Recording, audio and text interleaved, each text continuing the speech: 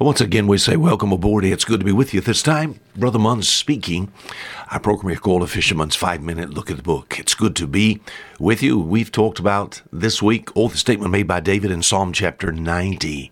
David said, "From everlasting to everlasting, thou art God." What a statement. I mean, I'm hooked to a God that's from everlasting to everlasting. That just separates him from all other gods. God lives forever. His works are forever. His attributes are forever. I have a forever God. All that just separates him from all the gods of the heathen and all the gods of the false denominations, you know. I'm glad I know the true and living God, and he's from everlasting to everlasting. For that being true, he has everlasting attributes, so he shows unto me everlasting love. He gives me everlasting love, not a love that I'll have today and I could lose it tomorrow.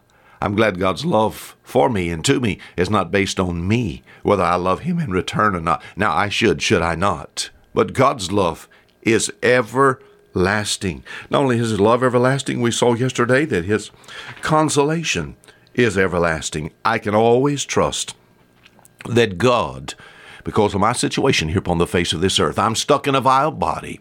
God's going to fashion it like unto his glorious body. I understand that in the future, but I live here in the nasty now and now.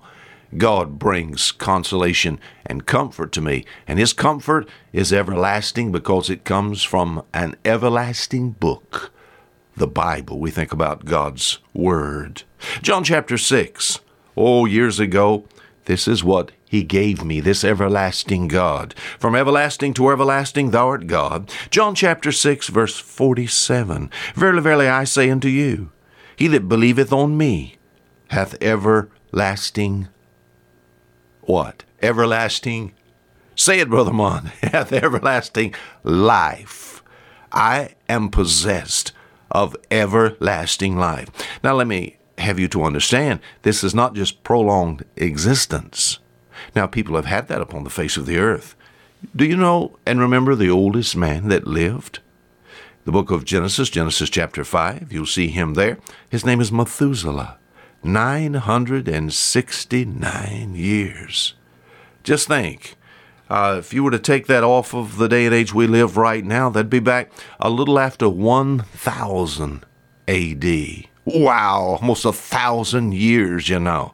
I'm not talking about, and Jesus is not talking about prolonged life here on this earth. As far as Methuselah is concerned, just think about it. As far as his prolonged life, he must have never said one word that was worth putting in the Bible, because it's not one word, not one of his words in the Bible. And yet he lived 969 years. So we think about everlasting life. I'm not talking about life on this planet. I'm talking about life in eternity, a life with a God that's from everlasting to everlasting. Now, mankind has always sought that. You said, what are you talking about?